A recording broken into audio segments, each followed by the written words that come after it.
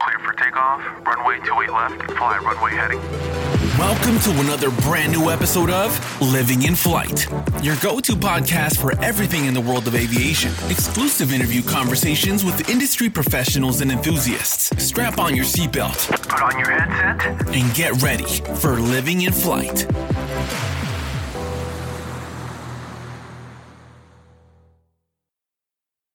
Hey guys, it's Matt and Drew, and we're happy to have you back for another episode of Living in Flight.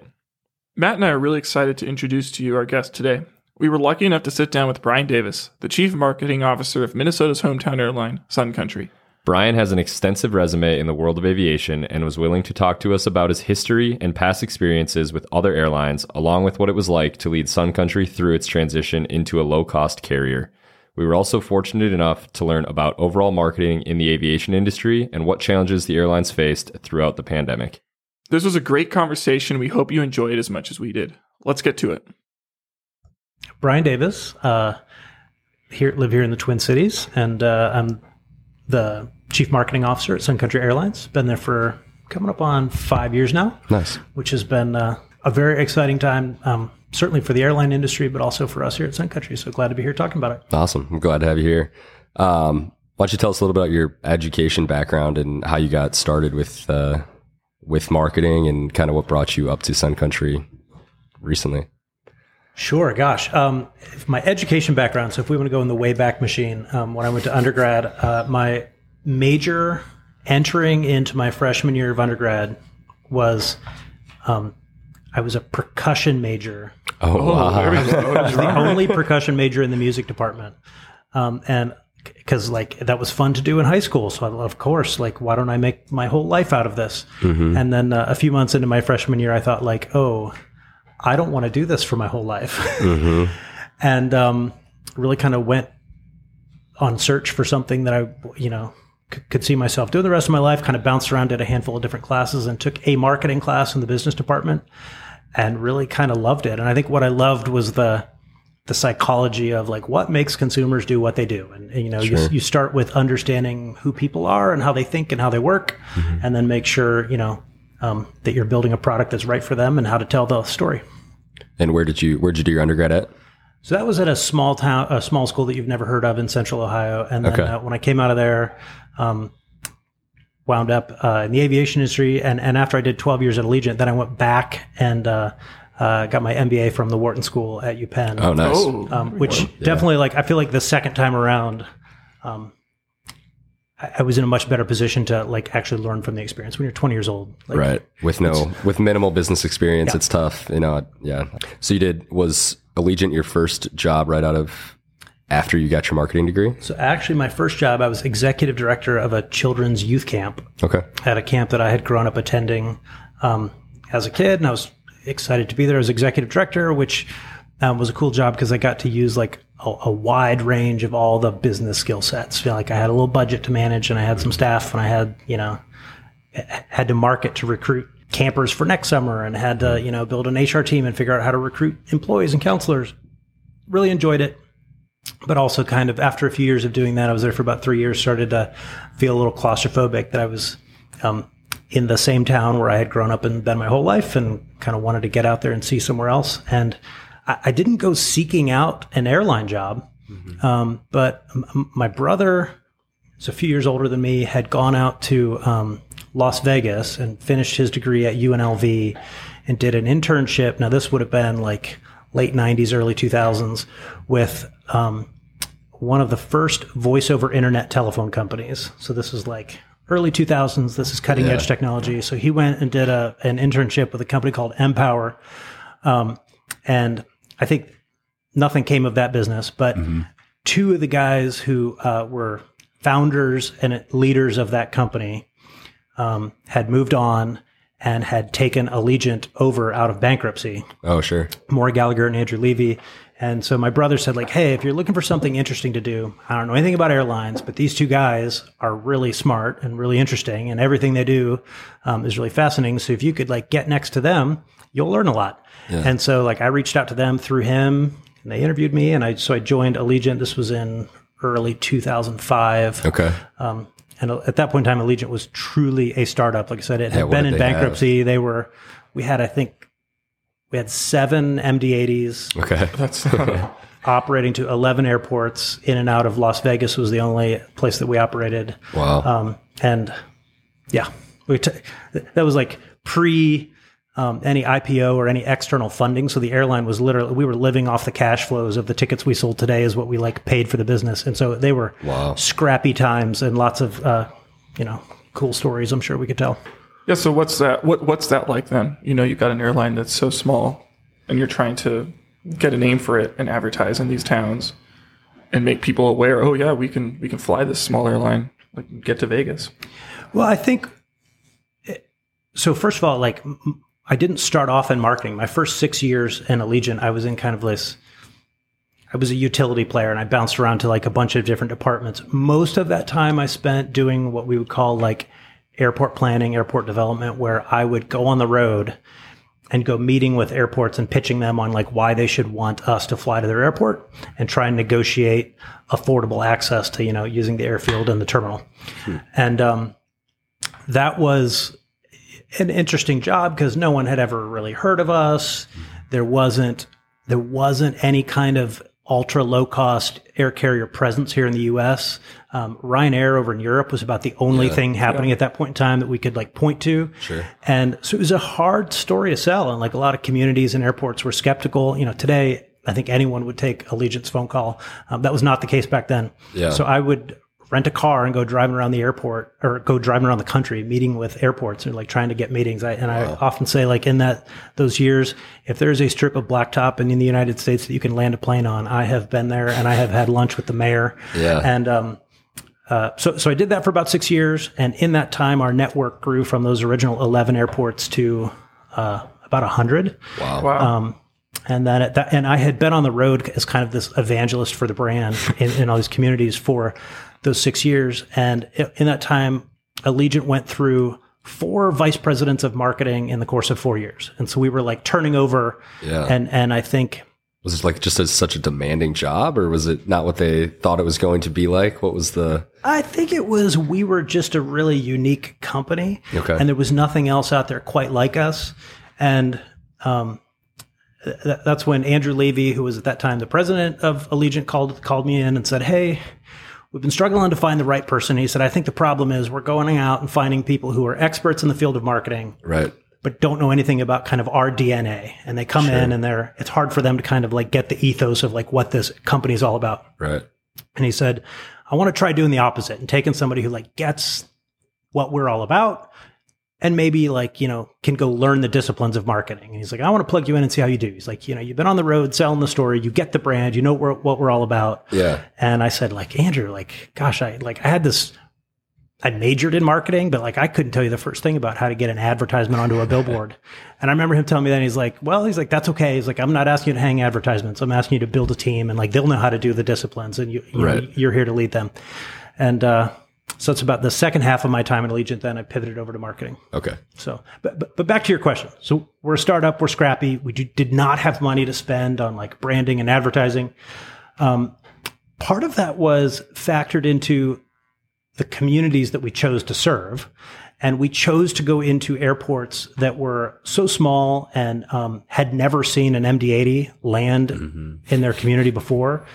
So just us showing up was newsworthy by itself. Sure. And, we landed the first commercial airplane in Fort Collins, Colorado. So we like dominated the local news and like gossip circuits just by the fact that, commercial service finally showed up. Right. And then we often said early on that we weren't trying to sell the brand of the airline. We were just trying to sell the brand of Las Vegas, which everybody knew. Like Vegas has this huge global top of mind awareness. And so all you have to do is say like, get people in Fort Collins, Colorado excited about Las Vegas, and we will win their business eventually because we're the only way to get there. Right. And so we didn't have to get them excited about us. We just wanted to get them excited about the destination. And for many years, like that was an effective, low cost strategy for us. You're selling the destination, not the brand.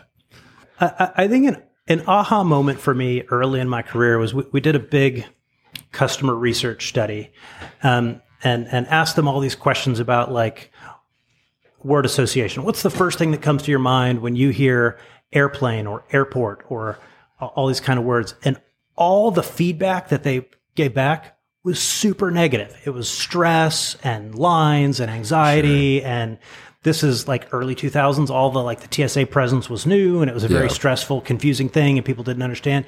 And so, while I'm guessing most of the folks in this room and the folks listening are drawn to aviation and find aviation to be this incredible thing, we have to recognize that the general public actually finds aviation to be a very scary, intimidating thing. Yeah. And so to contrast that, we ask those same customers a word association, like what's the first thing that comes to mind when you hear words like vacation? And all of a sudden, the emotions are really positive, and you can see people's faces light up when they start talking about going to the beach or reconnecting with their friends or spending time with their kids and turning off the work email. And we very consciously said, well, which of those set of attributes are we actively trying to associate with? Do we want to align ourselves with all the stress of flying, or do we want to align ourselves with all the relief and of vacation? And we'd much rather prefer the second. For sure. And I would say nobody ever comes through the lens of Sun Country now. Nobody comes to the Sun Country website today and purchases a ticket because they're sitting at home thinking about how wonderful it would be to fly in a 737. Yeah. Well, they come to the website and purchase a ticket because they're at home saying how wonderful it would be to be sitting on the beach in Cancun or hanging out with friends in Las Vegas or reconnecting with grandma that we haven't seen in a year. Right. So it's not the flight on the plane that we're selling. Right. It's the opportunity to be in the destination is what we're selling. Yeah. So when you're doing your marketing campaigns for Sun Country, how do you apply that philosophy? I think for us, it's going to be the dominance of our advertising is going to be images of people enjoying themselves in the destinations that we fly to. Now, there is, to the extreme, we would say, never talk about the planes, never talk about that part, because that part can, evoke stress and anxiety for customers. Because we at Sun Country in particular, over the last 5 years, have been on a bit of a transformation of our product. Right. And we've put all new interiors in all the airplanes. We've added free in-flight streaming content. We've added all these kind of things.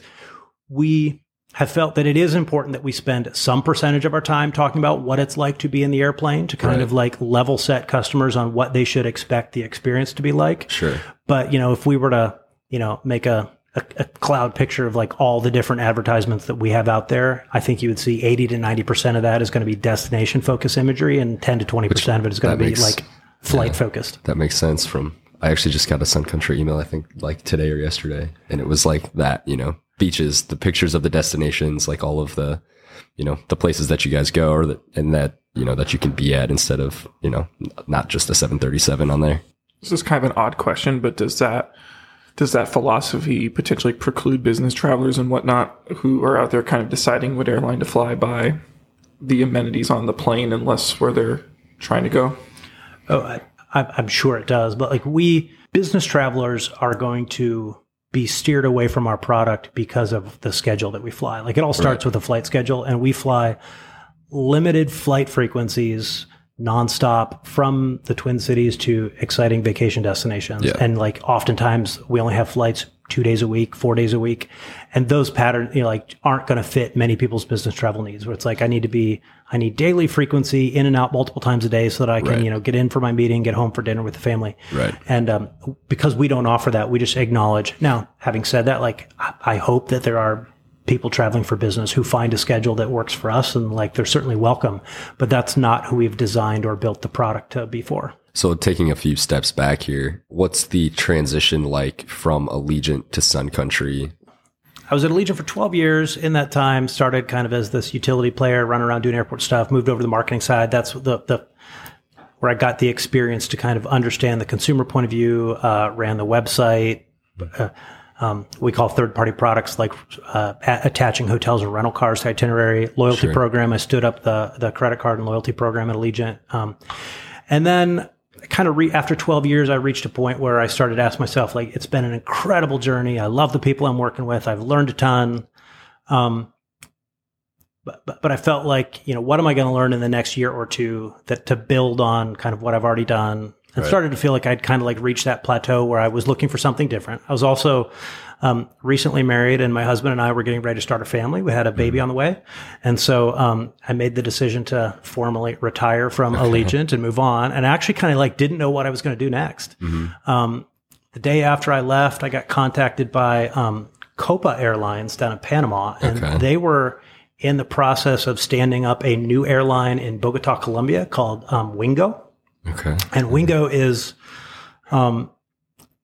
it's wholly owned by Copa. They wanted a low-cost presence, but wanted to do it in a way that distinguished it from the Copa brand. So they didn't kind of like, rather than pull the Copa brand down, create an independent brand. So they launched this airline called Wingo, operating 737s in and out of Bogota.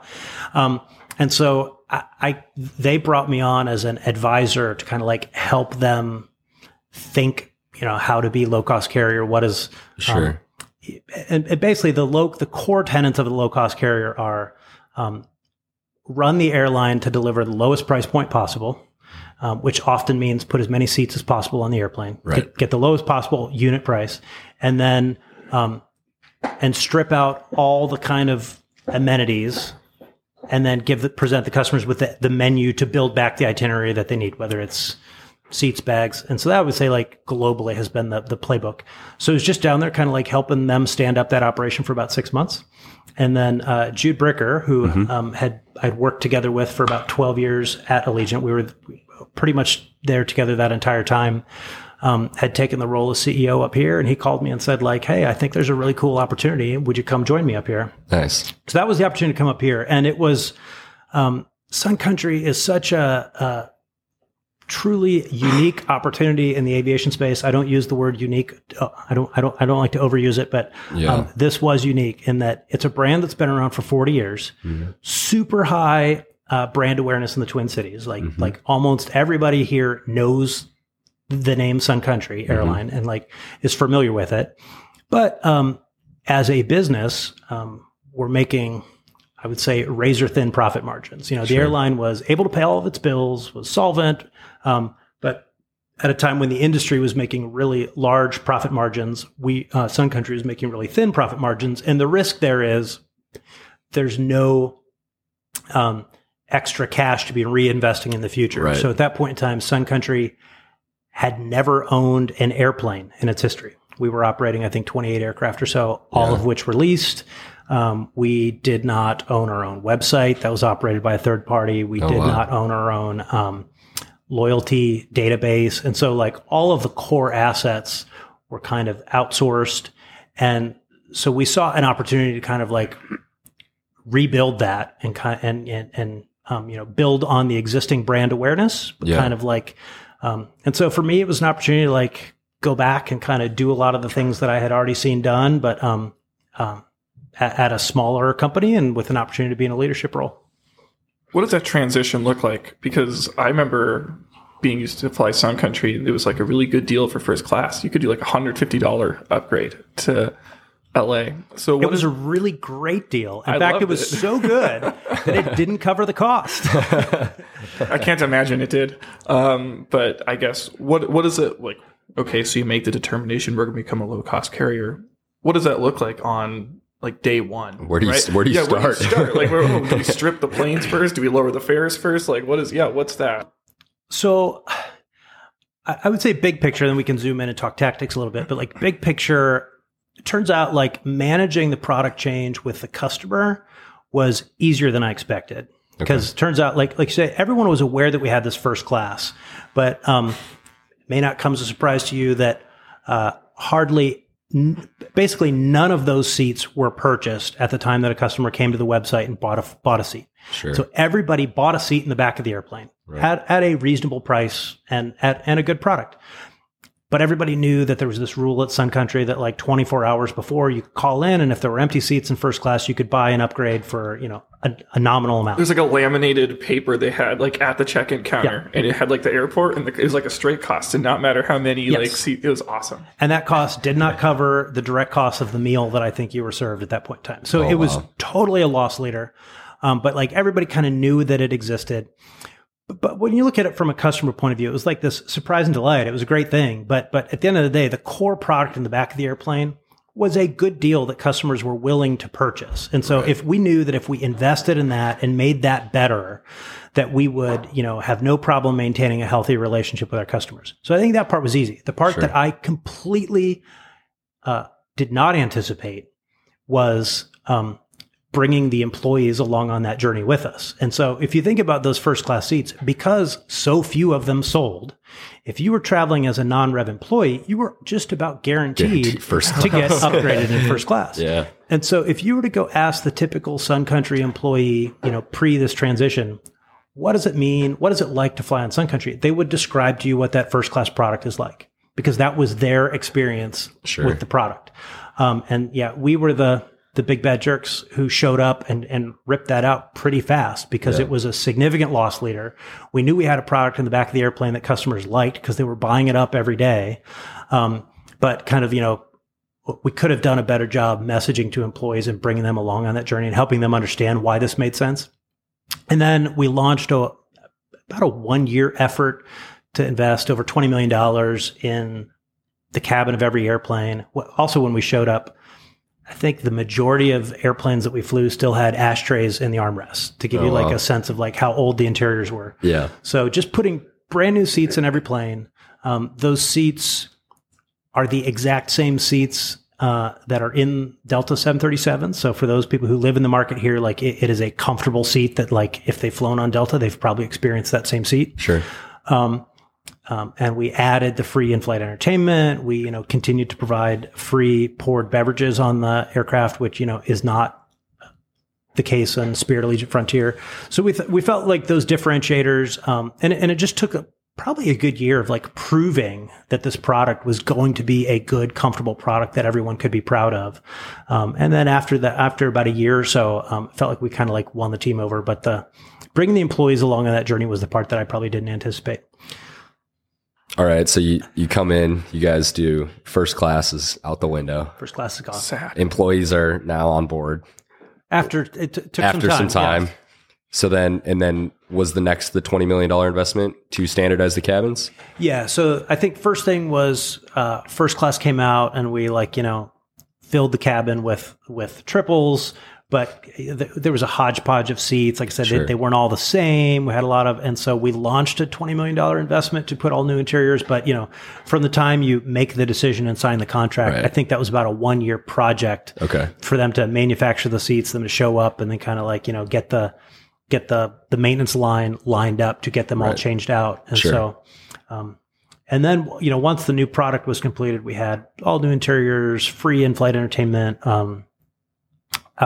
we worked with the employees on a redesign of the livery, and if you've seen our newest version of the livery, which is the one that's dominantly orange, was an employee selected livery. So we came up with several different mock-ups and put it out to them to vote as a way of symbolically, but symbolism is important that we're going on this transformation and a lot's going to change. And some of those decisions you don't get to have a voice in, and, wherever we can, we want to allow employees to have a voice, and delivery is something that airline employees tend to take a lot of pride in. And, so really proud of that. I think there was another airline out there that did that, and it was a 50-50 poll. It was, I don't pretty remember split. Yeah, they split it right down the center on whether to change it or not. And it was very. Was the one that won your choice? Yeah. Can you tell us more about that role in designing an aircraft delivery? What is that? What's that like? Sure. Well, I'm sure you can go hire a design firm to do this for you and pay hundreds of thousands of dollars. Sure. When you're going through a low-cost transition, that's not the path that you choose. So we have a graphic designer in-house who designs all of our digital ads and billboards, and his name's Chris. Chris is just an outstanding designer, but also kind of I think gets a lot of who we are and our brand and our ethos. And so Chris and I got together and said, hey, just go online and print out every photo of every airplane around the world that you can find. And we took a conference room and hung probably 100 pictures of airplanes on the wall, and just would walk around with a marker, circle things that you like, cross out things that you don't like. And we would just have conversations about like what looks cool on a 737, what doesn't. Yeah. It kind of helps that we have a single aircraft type. It helps in a big way because like a legacy carrier that has to put their brand on lots of different aircraft types is very much limited in what design elements they can use. So we got kind of go look at all these. And then I give the credit to Chris and I would say like, okay, now like take all that and like go mock up some designs. And he would come back with like, 20 different versions of Sun Country. And we would do the same thing. We'd be like, okay, like this, hate this. Yeah. And go through, it was over the course of a couple months, kind of like whittling that down we got down to 4 designs, which I will say in terms of putting it out for a vote is a risky thing to give 4 options because you have the possibility that like the one that gets the most votes is not the majority. Right. And so it's kind of like you don't want to have a final product that like the majority of your employees aren't bought into. So, but we took the risk of doing that. And I will say that like, because I was the final gatekeeper that got to decide which ones went out to vote, like I liked them all. Like I wouldn't have let them be an option on the ballot if I couldn't have lived with it. But yeah, I think, the final product, especially now, like seeing it out there, I will say like, from the ground, when you're watching the aircraft come in, our old livery is kind of hard to tell the difference between us and a Southwest 737. It's kind of like the same color palette balanced in the same way. Whereas the new one, you could totally spot. I've got a 4-year-old that when I pick her up from school now, she always, we fly kind of under the approach path. And so she always asks me to open the sunroof so she can look for planes on the way home. Oh, nice. And she can totally spot a Sun Country plane. And the other thing that, in addition to like, the orange, if you wouldn't know this unless we pointed it out probably, but in the back of our aircraft has this like dark blue and in it, there's these like thin blue lines. And those lines are actually, the topographic. What do you call it? Yeah. The topographic, from a lake depth chart of, Lake Minnetonka. That's kind of what I figured. As a way like of, while we were going through all these changes, we wanted something that we could, point to our employees and say like our kind of the fact that our DNA is from the Twin Cities and it's going to continue to be that way. And this is our home and this is going to continue to be our home. We wanted a tangible way that we could point to of like showing that and demonstrating that. And so, like I said, to most passengers, they probably wouldn't notice or wouldn't mean anything, but hopefully our employees kind of see that and it's a reflection of our commitment to our hometown. Higher level question here. What's the most challenging part of marketing in the airline industry? I would say one of the most challenging parts, we already talked a little bit about the fact that there's this tug of war between like, we're all work in aviation and we want to talk about airplanes and customers, like we have to acknowledge like aren't as into airplanes. They're into being somewhere different. And so one is kind of like constantly fighting that battle and reminding ourselves to focus on the destination, not on the plane. But the other thing, the tug of war is just kind of, customers when it comes to aviation, or travel, their stated preferences do not align often with their purchase behavior. And what I mean by that is like customers will demand that like what I want is an all-inclusive ticket. I want to pay one price and I want everything to be included. Mm-hmm. And then if you present them with 2 different ticket options, one of them, I can fly for $500 and get everything included, or I can fly for $150 and choose an a la carte menu, we'll always choose the lower price. Sure. And so we live in this kind of world where what customers say they want and their behavior are very different, which is why you've kind of seen the industry shift that way to an a la carte model. And it's, I think, learning to really focus on purchase behavior and like let that be our guide. Like we have the opportunity to watch customers make their way through our website every day and see what they're interested in and what not they're not interested in, and like let their actual behavior and their actual purchases be what informs us to what's important to them and what kind of airline we should be building. Do you find that the order in which you present things like affects the level at which they buy it? Like, is somebody more inclined to pay to pick their seat if it's presented them at the end of the process versus when they just bought the ticket, right? Like, is there There's definitely like a lot of science into that. I will say, one of the thing that I'm probably most proud of that my team has accomplished at Sun Country in the last 5 years that I've been here is a redesign of our website. And so when we showed up in 2018, if you were to go and we gave ourselves this task and said, if you're a party of 2 booking a round trip vacation, and you go to every airline website in the US, it will take you about 50 to 60 actions clicks or entering information into a field to complete the purchase. 50 to 60 actions. And if you think like every one of those actions is a hurdle standing between you and the buy now button, right? And so at Sun Country, so industry average is 50 to 60. Sun Country was 74 actions. So we were we required the most level of effort from a customer to complete the purchase. Yeah. And so one of the results of that, this is like only makes sense, is that we had a really low percentage of customers who are actually booking their ticket directly with us. There's about a 50-50 chance of a customer booking with us versus buying our ticket through Expedia or somewhere else instead of booking it at suncountry.com. And like, that's bad for us for a whole bunch of reasons. One is it's really expensive. We pay, between $5 and $10 in fees every time a customer books a ticket from someone other than us. So like, that's a really expensive thing. Yeah.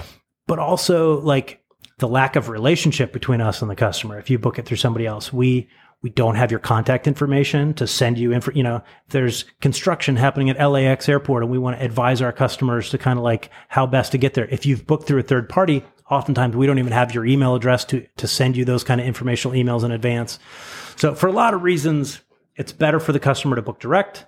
But we had made it so difficult that, about half of customers were actually doing it. So we launched on this project. We scrapped, and I told you the website was operated by a third party. So we like brought it in-house and started from the ground up and built an entirely new website.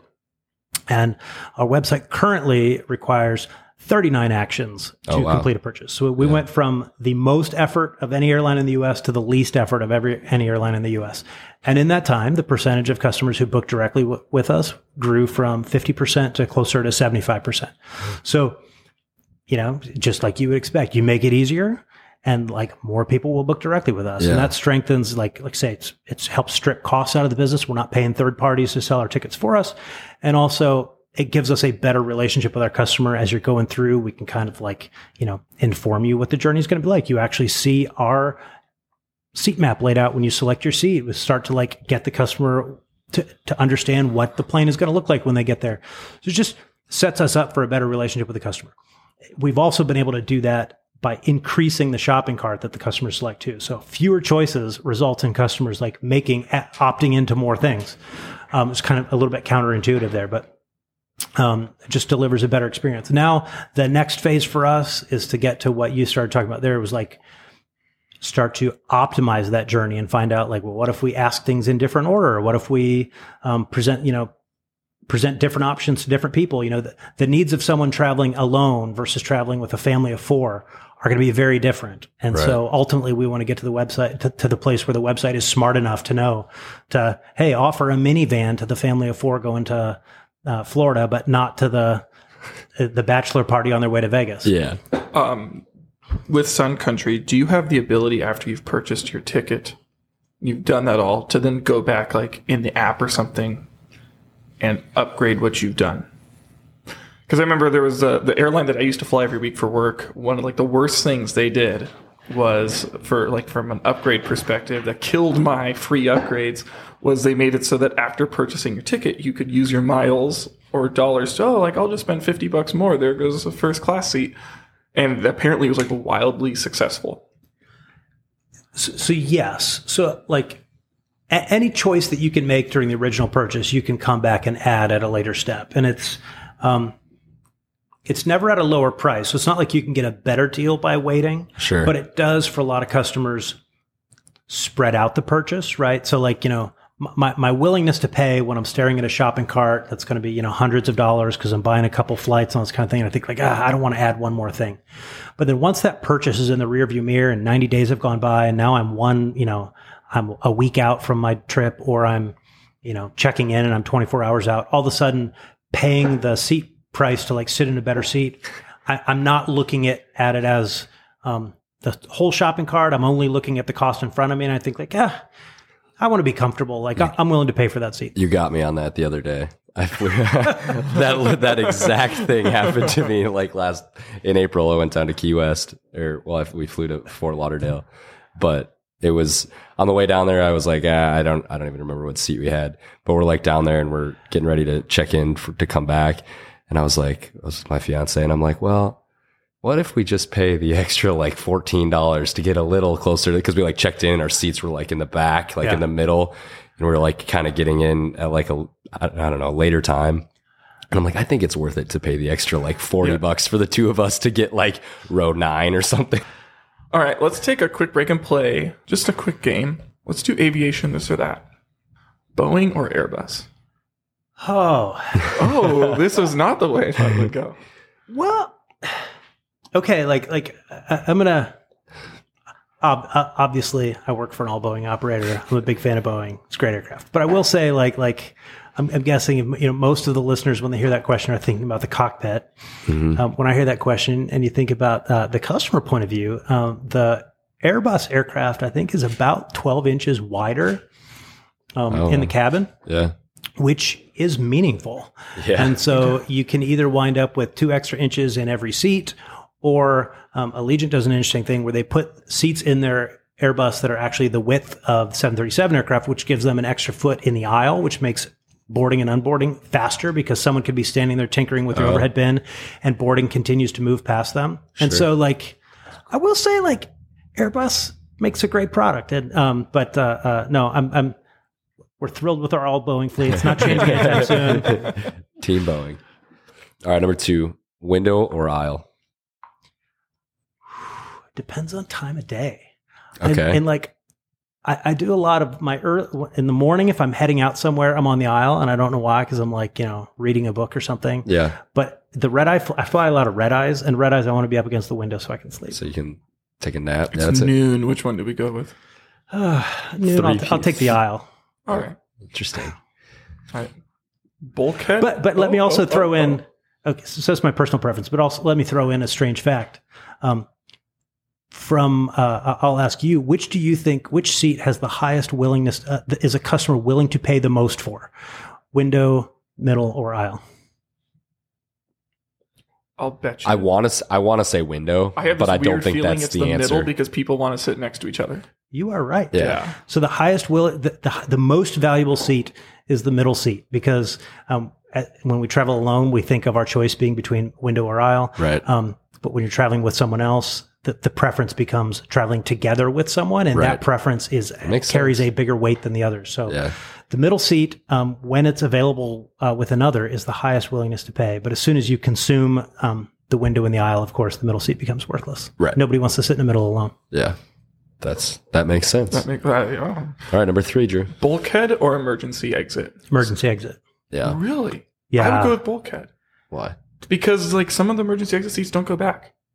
Yeah, that's fair. I'm tall. I've got long legs. I don't put my seat back if I'm in in the last row of extra leg space seating. Then I won't put my seat back because I'll be nice to the people behind me. But I am more than willing to shove my back into your lap if I know you have extra space. And so if I'm going to be in an extra space seat, I want one with the seat that goes back. I'm fairly tall. I like the leg room of the exit row versus the bulkhead. I don't like kicking my feet up against the bulkhead. And also the bulkhead seats got the tray table and the armrest. Yeah. The seat is narrower and it's tighter, and you got the wonky little tray table. So I'm going to take the exit row on that. I'm with you on that one.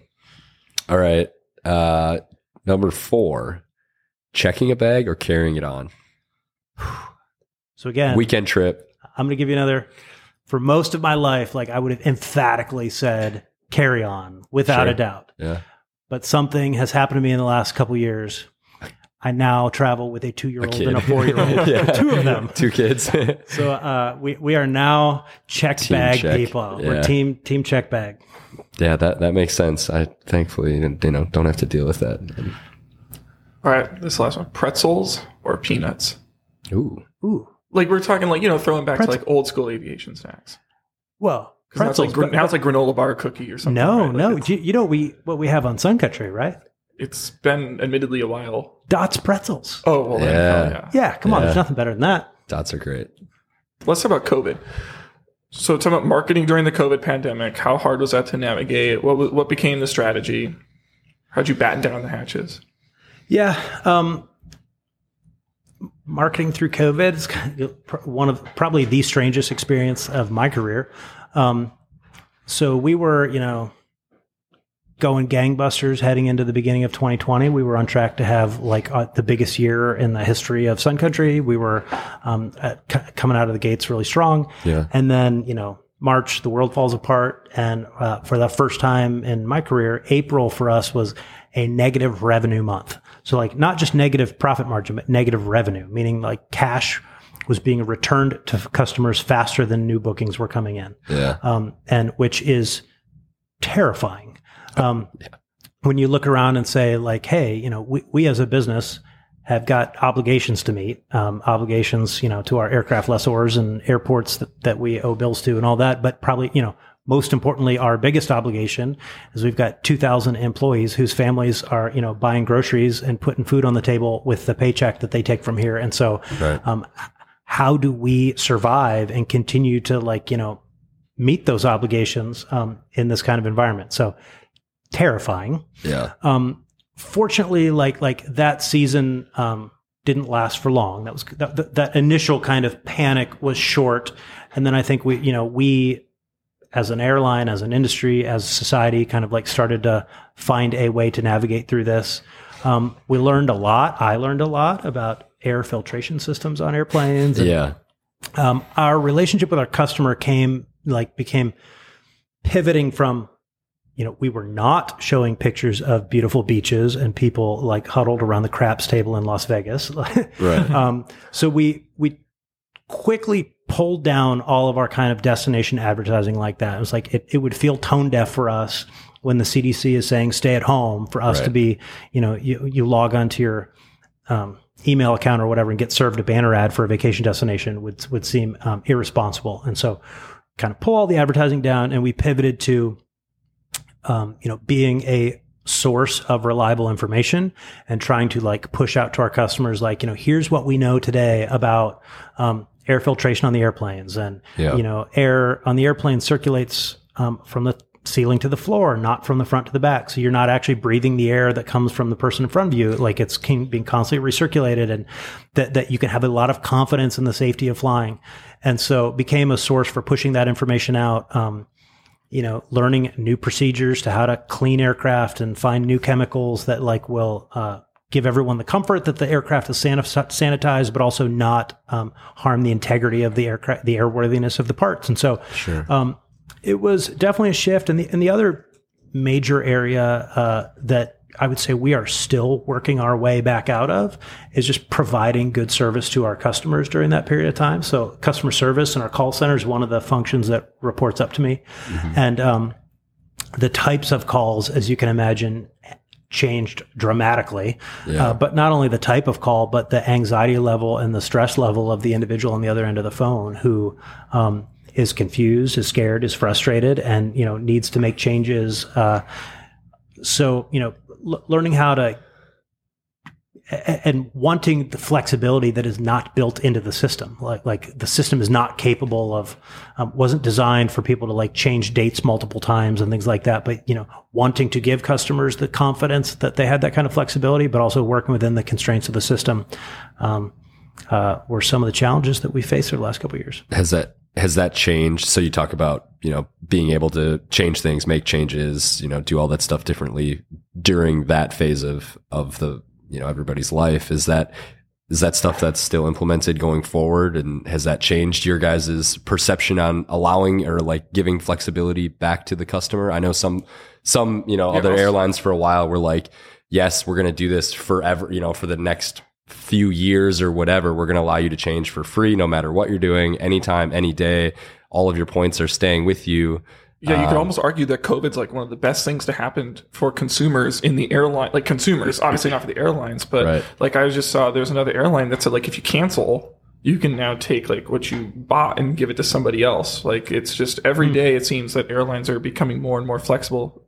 Sucks for the airlines in COVID, obviously, but for the consumers, they really seem to have come out on top from this. Yeah, and we're watching that closely. To be honest, like I don't know that I fully know like where things will shake out for us and for our customers, where those policies ultimately will live permanently.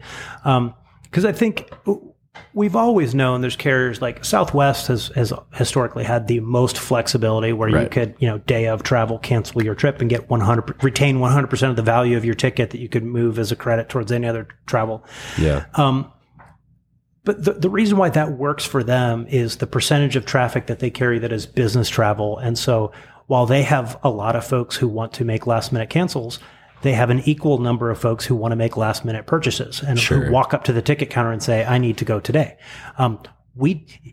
It's hard to have one side of that equation without the other. Yeah. Because we're selling kind of like big ticket item family vacation trips. Right. A family plans their trip to Cancun 3 months in advance and picks their hotel, the all-inclusive resort they're going to stay at and all those kind of things. There's not a lot of walk-up demand for that product. Sure. And so it's hard for us to schedule the flight, pay to fill it with fuel, pay for the crew to show up and fly, and give, total flexibility for customers to cancel at the last minute without any kind of last minute walk-up demand. So yeah, that's interesting. I don't see us going to that full flexibility side, but having said that, like, we're not naive to the marketplace and kind of like, we need to have a product that, is relevant today. And so, we're more flexible than we were 3 years ago. And, we'll keep watching it and kind of see what the right place balance is. Did the ending of the mask mandate at all lead to an increase in sales? Did people all of a sudden become more willing to say, oh, I'll fly now? Or were people pushing through that? Like, oh, I'll fly. Like, I don't care. I've only got to work for 3 hours. It didn't translate to a noticeable increase in sales. I think it did correlate, the mask mandate was partially lifted because it feels like we're on the other side of this. And so we were already seeing kind of a boost in booking and folks. Sure. There's no doubt that there is an eagerness in people who have missed out on their family routines and vacations and missed out on connecting with friends and family, and are eager to go. Probably the most meaningful benefit of the removal of the mask mandate is that it has removed a lot of stress and confrontation. Right. And so, yeah. It is unfortunate that our crew members found themselves to be in the position of having to enforce this policy that was so polarizing. As a company that sells safety first, I'm on the side of erring on the side of caution, and if it makes everybody feel more comfortable, I'm happy to wear a mask. And but just seeing the level of conflict that brought into the cabin, I would say we're glad to see that behind us. What's the future of marketing at Sun Country look like? Right. So you guys rebrand yourself, become this low cost carrier. You've got a new livery. You're standardizing the inside, the interiors of the aircraft. Where do you, obviously coming out of COVID here, where do you guys go next? So marketing, let's keep in mind, marketing is a big word that captures a lot of things. We tend to think of the tangible things in the advertising. For us, marketing flows from, the brand and how we present ourselves and public relations and communications and how we talk about ourselves, to how we advertise, how we sell through the website and what partners we choose to sell through. The next, what products we bundle with, we align ourselves with, hotels, rental cars, all the kind of things. And then finally, also our loyalty program, so that when your trip is over, we kind of maintain a relationship until you're ready to come back. And then the feedback loop of our customer service team that kind of informs, comes all the way back to the beginning about how we tell our story. So we've kind of got this circle it's all built around the relationship with the customer. For us, I think the areas where we continue to kind of push forward and have work to do would be, on the advertising side for us, it's all about getting smart and digital advertising. And, we're doing better today than we ever had. 3-4 years ago, the advertising program at Sun Country was branded sponsorships, and you could go to major sporting events in town and see our logo on the billboard. Yeah. That is a valuable type of marketing, and we're still doing some of that today. Sure. But, we're fortunate enough that we have super high brand familiarity in the town. So now it's all about the call to action, and that's the area where we need to invest. So, if you do a Google search for beautiful beaches, I want to then buy the opportunity to serve you an ad with a picture of a beautiful beach and a price point next to it that says click here to buy now. Yeah. And so, we're investing in that kind of targeted digital ad that serves you up a real-time price point, with a call to action. And then the other area where we are behind, and I would say COVID has made it obvious that we're behind, and we are working hard to get caught up now, is to put better tools in the hands of our customers to make changes and alterations like when disruptions happen. Where we, I would say, don't deliver an acceptable service to our customers is when there's a storm and multiple flights are disrupted. And, obviously when flight disruptions happen, unfortunately, they don't happen one at a time. They happen because of events like, a storm front moving through Florida that disrupts a dozen flights all at once. Right. And we don't have a call center big enough sitting around to deal with 1,000 customers all of a sudden who need service. And so what we need to do is, and we are doing, is investing in the tools to be able to push a customer and say like, hey, here's all the flights in the next 3 days in and out of the state of Florida. Click on the one that works for you and we'll move you over to that, and just rather than wait in a queue to get through to someone so that we can do it. Now, I say that sounds really easy. That's actually an incredibly complicated transaction to let, you're getting deep into the res system to the place where you are changing city pairs, you're overriding fare differences. It's a level of sophistication that we're going to have to do a lot of custom work to be able to do. But it's certainly what our customers expect and where we need to get to. If you just talk, working for Sun Country, right? I'm sure there's a lot of people who are interested in marketing as a career, who might find like the airlines intimidating or something. Like, what would you give advice to people who think, hey, I want to get into marketing one day. Hey, like aviation, do you need the aviation background? Or is the marketing background what's more important? Totally. No, I do not think an aviation background is a requirement of someone working on the commercial side of an airline.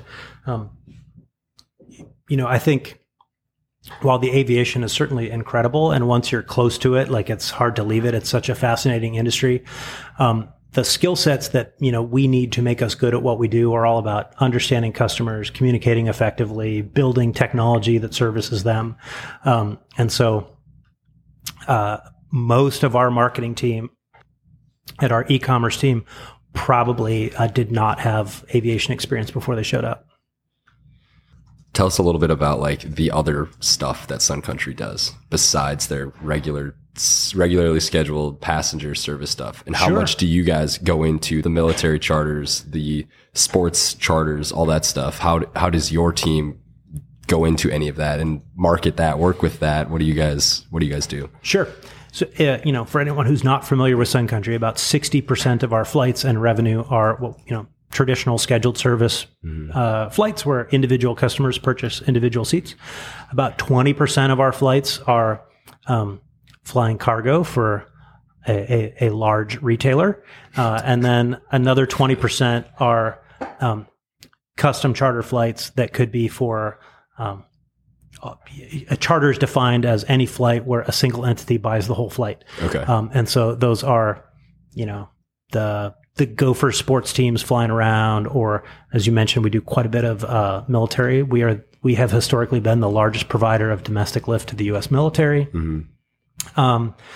And we have some casino charter operators. So, for us, this is intentional, but myself and my team do not touch those lines of business. Okay. And so I feel like I'm the one executive on what we call our executive leadership team that doesn't touch those. Sure. So that like when I come into the building every day and my team, we are singularly focused on those scheduled service passengers and making sure that our product and our service and everything is aligned for them. Now, having said that, like those other lines of business, I recognize are incredibly valuable to the company and incredibly valuable to us as a team, particularly because, at that time back in spring of 2020, when we were experiencing negative revenue and cash was flowing out the door, it was those lines of business that allowed us to keep revenue coming in and quite frankly set us up to not only survive the pandemic, but also like come out the other end of it the strongest financially that we've ever been. Sure. Yeah, that makes sense, obviously.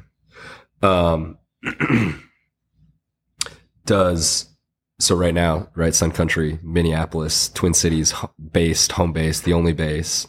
Is there a future of expanding elsewhere? Is it just keeping Minneapolis as a base, right? Just doing routes out of here? Is there another market that could see, could be a good fit for Sun Country? Yeah. So there are definitely opportunities for us outside of the Twin Cities. We, from a brand point of view and from a customer point of view, we tackle this kind of two different ways. And we have flights that originate in other places today. Last, couple of years ago, our best performing summer routes were West Coast to Honolulu. Sure. And selling tickets to passengers originating in the Bay Area and Los Angeles to Honolulu. And those customers, from a brand point of view, we're filling those planes in communities that have zero brand awareness of the Sun Country Airline. Right. And we're doing it through our relationships with third parties. So that's where the relationship with Expedia is super valuable. That's where, customers will find those flights in Google Flights or other places. Where the Twin Cities, we have deep brand history. Like this is where we focus on, a direct relationship to all the places we can go. Sure. From a crew point of view, it's complicated. We have a contract with our, particularly the pilots union that designates MSP as our home base. And so, I think, we have a tremendous relationship with pilots union and are working with them to kind of find a way that we can continue to grow the business that kind of respects the past that got us to here, but also kind of opens doors for us to kind of continue to grow in a way that's, good for everybody. Sure. Well, I'll just come back and certainly, I think there was a question on there about just advice for anyone coming in. Yeah. The advice I would offer to anybody considering a career in marketing or really any career would be, I go back to, I'll tell you this terrible story. You'll have to bear with me from back in high school. I told you I was a percussion major and that was kind of my life. And when I showed up at high school, and when you're in the percussion department, it's the one section of the band where everybody does something different and everybody does their own thing. And all the seniors and all the older kids get to do the cool parts and the freshman gets the dumpy parts. And I remember being handed the very first song that I'm going to be a part of. And I get this triangle part and thinking this is so terrible. And I had a really crappy attitude about it. And some of the older kids tell me look, everybody back here wants to play the cool parts. You want to play the timpani or something, cooler. And the way to get that opportunity is to be the best damn triangle player that this band has ever seen. Yeah. And it's the lesson there being if you want to move up, the way to do that is whatever part you have today, no matter how small that task feels or how not exciting it is, to give it 110%, give it your absolute best, perform well. And that's what gets noticed and allows you to move up. And, when I started my very, very first job at Allegiant, I was processing airport invoices. Which was basically the triangle part of airline jobs. It felt I did not feel super relevant or I was kind of blazing trails for the future of the airline. And I would get the flight schedule and see yep, we landed in Fargo 9 times, make sure that we were charged for 9 landing fees. And oh, there's 10 in there. Why is that? And I have to go back. Oh, yeah, we had an irregular ops and had to do, and I was matching up these invoices. But through that, 2-3 months later, I'm having conversations with my boss about hey, I think there's an opportunity. If we could go back and renegotiate this deal, I think I found a way that maybe we could save some money. And by performing that, taking it seriously, doing it well, fast forward a year, I found myself out on the road negotiating airplane deals. And that's what kind of, I think that's good career advice in any discipline is don't spend your time worrying about the job that you wish you had. Spend your time excelling at the one in front of you. And that will open dours. So do you also play a mean triangle then? Not anymore. I told you this was my freshman year when I'm I don't want to do this anymore. I have not touched any instrument since then. Oh, wow. Which is kind of sad, but yeah. So I actually do have another question. Do you guys have plans of having an app? This is a really important question that I spend a lot of time answering. Sure. I'm sure you do, but I had to ask. I was no, that's fine. I welcome the opportunity. So if you go to the Sun Country App Store, or if you go to your app store and search for Sun Country, we do not have an app. And that is not an accident. That is an intentional choice. Sure. And the reason is, we are still a company that is going through rapid change. Mm-hmm. And, I think in the next 3 weeks, we're going to have 3 major deployments that are going to significantly change elements of our website in ways that are valuable for the business and good for customers. I think we have one coming later this week that will strip out. I was telling you that number of actions will take about 10 actions out. Oh, wow. And so like important things coming. If we had an app right now, that would slow down our development by 3 to 4 times. And the reason is we would have a team of web developers building the website. We would have to have another team of developers coding in code for the Apple store, and a third set of developers coding for Android. Sure. And so all 3 of those would have to be either, working in parallel at 3 times the cost, or working, one at a time and at 3 times the timeline. And, the complexity isn't linear, it's exponential. And so it would actually then you would have to add in time for them to solve problems and work back and forth. And, at a time that we are changing rapidly, it would slow us down dramatically. And, Sure. and we don't want to deal with that. So instead we have focused on building the website in a way that it renders very clean and very functionally on folks' mobile browsers. Right. And so what we would tell folks is whatever you think you want to do on an app, I'm willing to bet if you opened your Safari browser on your iPhone and went to suncountry.com, you can do all of it on our website. Sure. But it's a question that comes up a lot because folks, it seems like a table stakes is well, are you a real airline? Why can't I find you in the App Store? We will get there. I think in the next 2 years or so, we will a lot of the major overhauling of the website will be behind us. And once we reach more of a steady state, Sure. then it will make sense for us to invest in this parallel code. But we're probably a couple years of change before we reach that steady state. Cool. Yeah, that makes sense. I know that the website is very user friendly, and it works on the iPhone or whatever. It works really well, and you obviously can get everything done that you would need to. And you can download the mobile boarding pass. Right. It goes to your wallet and all those everything. Kind of things that So are it's important tools. yeah, but just had to ask. That's fair. All right, so we had 3 games. We'll let you pick your game. Okay. So you get to pick your poison. So the first game was Does Sun Country Fly Here? The second game was Textbook Marketing. How much do you remember from college? And the third game is Obscure Mexican and Caribbean Airport Codes. Let's go with the textbook marketing. All right, Textbook Marketing. And keep in mind, we know very little. I took a marketing class, Yeah. Do you have the answer? So if We have the answers. Okay, so I can't BS my way. Our marketing person wrote this. So she's fresh out of college, so she's got all of the notes here. it's like that episode of The Office. What are the 4 pillars of consumers? He's reading off random. All right. All right. What are the 4 primary marketing strategies? Are we looking for the 4 P's here? No, it's not the 4 P's. That's coming down there. That's coming down the Oh, line. I was gonna. Okay, I'll hold on to that one. Or how would you figure out the 4 primary marketing strategies? What would I have no idea what they're looking for here. how do you even give I don't an know how to example give hints. without giving it I don't away? know how to give hints for something that I don't know. Okay, I don't know The either. secret word is we had it as market penetration, market development, product development, and diversification. Those all sound like really good things. They all sound like great things, yeah. Things that would be accomplished. Yes. All right. How do you define marketing segmentation? Segmentation is any means of slicing up the audience. So it could be, Yes. yeah, That's exactly what They're we had. dividing Slicing market up the audience. into distinct groups of buyers who have different needs. could be geography, age, What are the 4 P's of marketing? product, price, placement, and promotion. There you This is go. we too go. easy. What are the 7 steps of a consumer's journey? 7 steps. Now you're getting to the consumer journey. Would this be awareness, consideration, intent, purchase? There's 4 of them. Post-purchase. Dissonance. Yeah. You know what? This was too easy. We're going to obscure Mexican and Caribbean airport codes.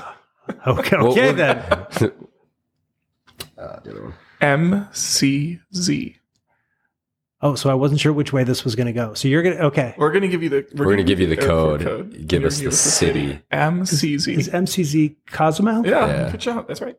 And a lot of these have. Unfortunately, the Mexican ones are more logical than other parts of the world, I feel like. So, Correct. Well, so thank you for giving me a good country. There's a lot we'll of see. them. as If you we did get down to Canada, it. I'd be toast. A couple of these you might be toast. MMZ. It's not Mazatlan, is it? Yeah, It it's is. Mazatlan. See? Look at that. 2 for 2. MSD. Cabo. Yes. No. It was That's Cabo. Isn't that SJD? So we were having like the debate. So there's, It's ICAO versus the IATA. IATA stuff. So we're going. And there's ICAO. also, Okay, then I'll Cabo I'll go with the correct answer. there's Cabo San Lucas and Los Cabos that we were also But you got it back and right. You forth said between. Cabo, and that's what we So have written. MSD is in Cabo. Okay. KJS. I have no idea. You might also see it as MBJ. Is Montego Yeah. Montego Bay? Yeah, Montego there Bay. you go. Good Yeah. job. Yeah. Go ahead. BPV. You might also see it as PLS. I feel like I'm at the optometrist and I'm reading the bottom line. I don't know. Neither of those help you out, Yeah. really. No. They're- Turks and Caicos. Oh, Yeah. which we do fly there. Yes. Well, guess where we got this list? MZH. Give me what's the other? Think Shawshank Redemption. That will help you. Oh, yeah. Zihuatanejo. Zihuatanejo. Yeah, There you go. RLB. Other one would be LIR. Oh, Liberia. Yeah. Yes. All right. MPR. What's the other one? I don't know. I don't know either. Also in Mexico. It's also in Mexico. It's a pretty good cruise destination. The port's like right in town. I don't know. Puerto Vallarta. Oh, see, that's PVR in my.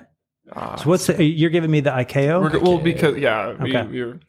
we were trying to trick We you. went back We and wanted to forth. make it even more obscure. Well, you succeeded. Hey, you did. You did really well. Really well. You should have had more confidence in yourself. Yeah, that was impressive. Honestly, I would not have.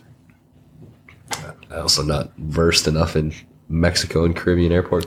Does Sun Country fly here? Okay. Nashville, Tennessee. Yes. Branson, Missouri. No. Ontario, California. No. Denver. Yes. JFK. No. Williston, North Dakota. Yes. Cleveland. No. That's correct. There you go. See, look There at you that. go. There you go. Look at that. Ooh, sweats that one out. We'll give him the 7 for 8 with Albuquerque 7 for maybe 8 being with- seasonal at some point in the last 5 years. Well, thanks for stopping by. This was another episode of Living in Flight. If you liked this episode, please make sure to subscribe for more exclusive aviation content. Have any topic ideas or want to be featured on our podcast? Send us a message at listen@livinginflight.com. Thank you for joining us. And until next time, this is Living in Flight.